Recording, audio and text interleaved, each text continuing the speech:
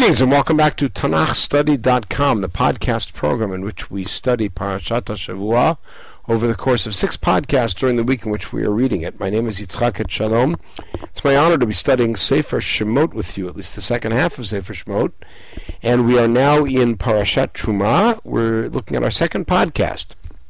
In our first podcast, we looked at Ramban's introduction to Parashat Teruma and saw how he described the Mishkan, which is the focal point of the entire parasha, as really being a continuation of Har Sinai. This accords with Ramban's general approach, which is Yesh Mukdam Uchar B'Torah, and the Mishkan was not developed as a response to the Egel, which is described much later in Shemot, but rather as an ab initio, as a lechatchila plan for God's presence to be felt among Am Yisrael.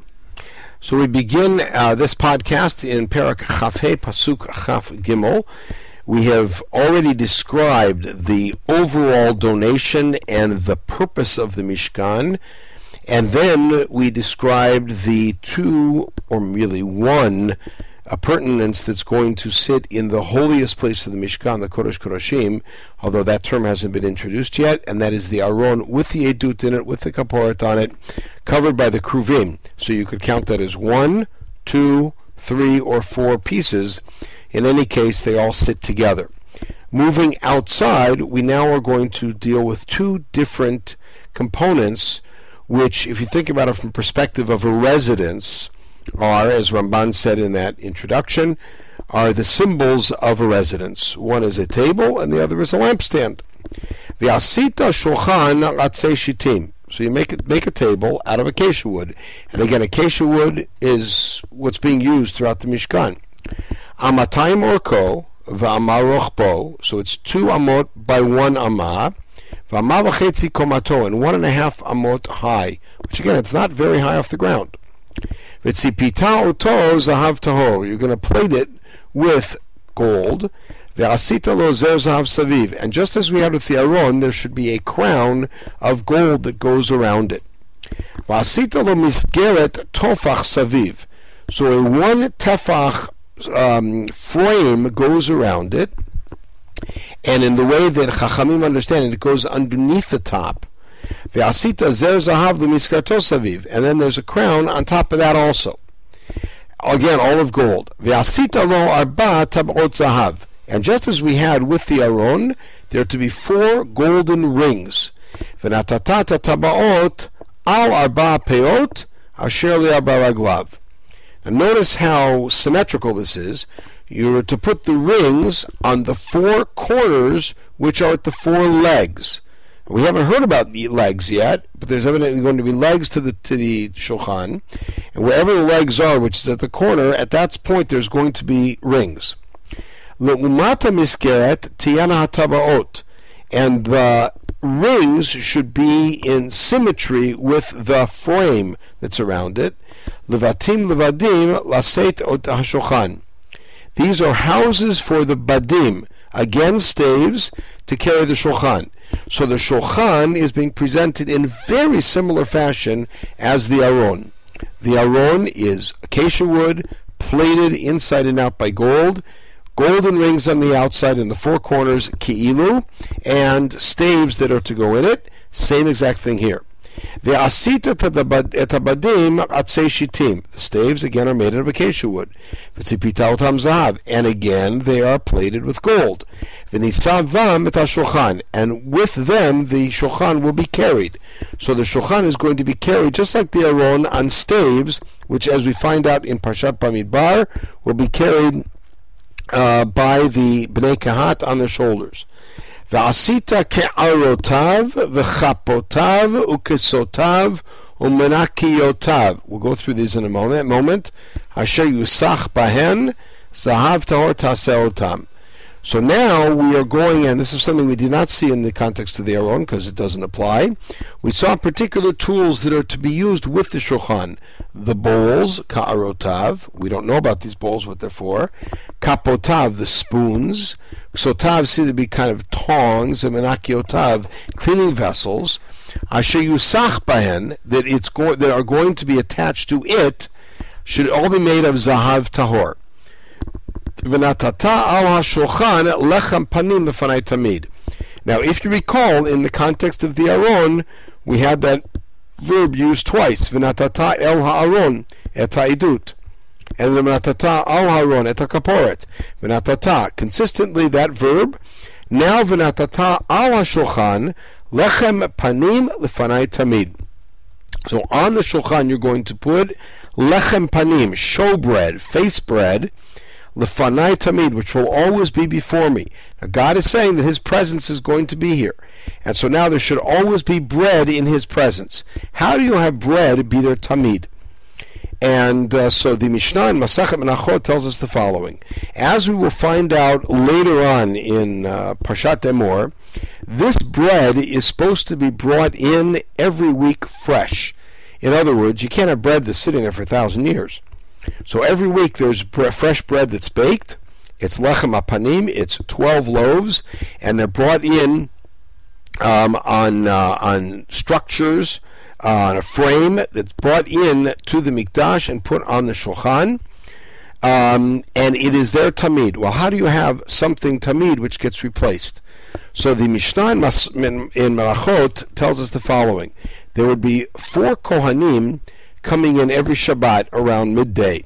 2 of them coming in, bringing in the new lechem apanim, and 2 of them would stand there holding the old lechem apanim, and they'd put the new lechem apanim on the shulchan, and then slide the old lechem panim off, so there wasn't a split second without lechem on the shulchan, because lechem panim lefanai tamid. Rabbi Yossi disagrees, and Rabbi Yossi says that even if you took the old one off in the morning and put the new one on in the afternoon, that's still called tamid, because he says, what's tamid? Shelo yalin hashulchan lo lechem, that the shulchan should not go overnight without lechem. So as long as it's during the same day, it's called tamid. And this then becomes an interesting discussion in that Gemara in Daf Tzaditet about how that plays as a parallel with the mitzvah of Talmud Torah. What did Hashem say to Yoshua? V'hagita bo yomam v'layla. You must speak the words of Torah day and night. How are we to fulfill that mitzvah? We have work to do, we have eating, we have sleeping, we have all sorts of other things we need to do. How can we speak the words of Torah day and night?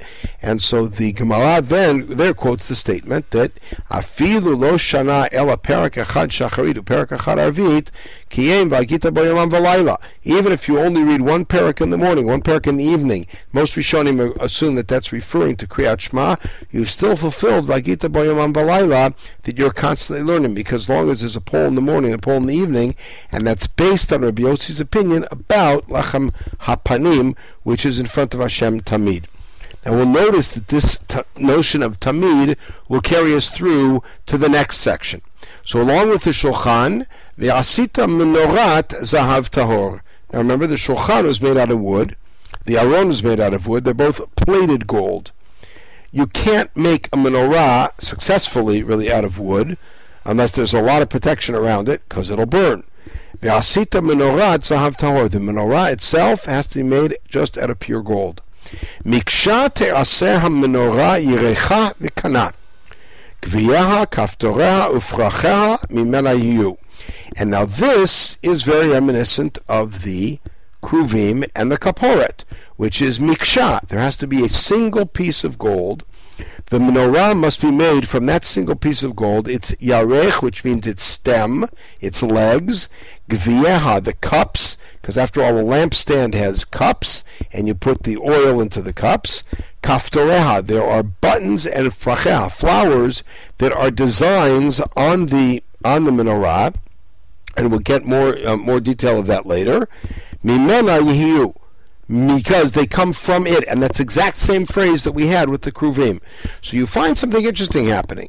You have the Aron seems to be replicated in a slightly different fashion with the Shulchan, and the Kaporet with the Kruvim seems to be replicated in a slightly different fashion with the Menorah. And it's as if this compound Kli, which sits in the middle of the Mishkan, bifurcates into 2 separate Kelim outside. V'shisha kanim yotzim mitzideha. there are 6 sticks coming from the side. Why? 3 sticks of the menorah, or stems of the menorah from one side, and 3 stems of the menorah on the other side. In other words, you have a middle stick, the yarech, and then you have kanim going out from each side, so that you have essentially 7 lamps.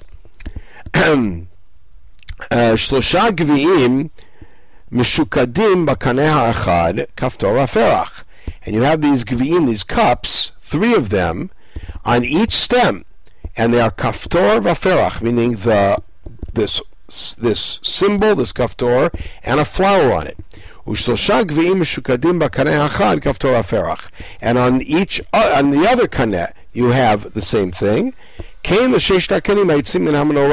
which means in total you're going to have 18 of these, 3 times 6. In the meantime, uvamnorah arba'a gvi'im. The menorah itself has another 4 gvi'im, mishukadim kaftorah ufracheha. How are they shaped? With kaftorim ufrachim. So what you have is a middle stem that has 4 gvi'im on it, and 6 stems, 3 from each side, that each has 3 coming out on them. V'chaftor tachat shnei hakanim mimena, v'chaftor tachat shnei hakanim mimena, v'chaftor tachat shnei hakanim mimena l'shesh hakanim hayotzim min hamenorah. Also, there is a kaftor where each 2 come out. Now imagine a middle stick, a middle stem, and then 3 V's coming out, higher, middle, and lower coming out. So you have effectively 7 stems, you've got 1 middle stem, you've got 3 sets of 2 stems, and on the other hand you have 2 sets of 3 stems. You have 3 V's, but on the other hand the right side has 3 and the left side has 3, so there's a lot of ways to play with the symmetry of this. And so in Pasuk Lamed Hey, the Chaftor Tachat Shnei Hakanim Mimena, there's 1 Kaftor under where the 1 V is, the Chaftor Tachat Shnei Hakanim, and another Kaftor under where the next V goes, Chaftor Tachat Shnei Hakanim Mimena, another Kaftor underneath where the other V comes. For the 6 that come out of the menorah, and remember, all coming out of 1 piece of gold. Kaftorehem uknotam mimena yiyu, and again the emphasis. The kaftorim and the kanim, the stems, have to come from it. Again, kula miksha achat zahav tor. All of it is 1 big piece of gold, and it's taken from there. Vasita neroteha shiva, and on top you're going to have the nerot. The nerot are not the way we use ner in modern Hebrew, a candle, but rather the receptacles for the oil. You're going to have 7 of them. Why 7? Because you've got the middle stem and 3 on each side. You're going to light, inflame the nerot. He'elat neroteha literally means to raise it, but it means to inflame the nerot, means put wicks into it and light them. It's then going to shed light all of in front of itself. The malkachot and machtot are the different tools used to clear out the ash and to clean the stem of the menorah and to put in a new wick. Those things also have to be pure gold. Kikar zahav tahor ya'aseh, and again 1 talent of gold, pure gold, is to be made. Et kol ha'kelim ma'ila. All of these kelim, that's how much it is. U'r'eva aseh. Do see it, and do it as per the model that you see up on the mountain. That is the menorah. We see in these 2 kelim, as I said, sort of an extension of the main kli. Now remember that when it comes to the aron, we're told that that's the meeting place between the kruvim. The edut will be there. That's where Hashem's going to meet with Moshe. Here, when we talk about the shulchan and the menorah, there is no similar purpose. The shulchan has lechem panim lefanai tamid. The menorah is he'ir al over paneha. It will bring light. However, they seem to be extensions of the presence of God that's going to be felt in the Mishkan. We don't yet know about the placement of these kelim, of the Aron, the Shulchan, and the Menorah, but we do know that they are the three central kelim. How do we know that? Because if we look at the next pasuk, which belongs to the next podcast, we then start hearing about the structure of the tent itself, and we're going to focus on the structure of the tent for the entire Perek Chavav. Only when we go to Perek Chav Zayin will we then learn about more kelim that belong in the Mikdash. Meantime, we'll pick it up at the beginning of Perek Chavav in the next podcast, and everybody should have a wonderful day.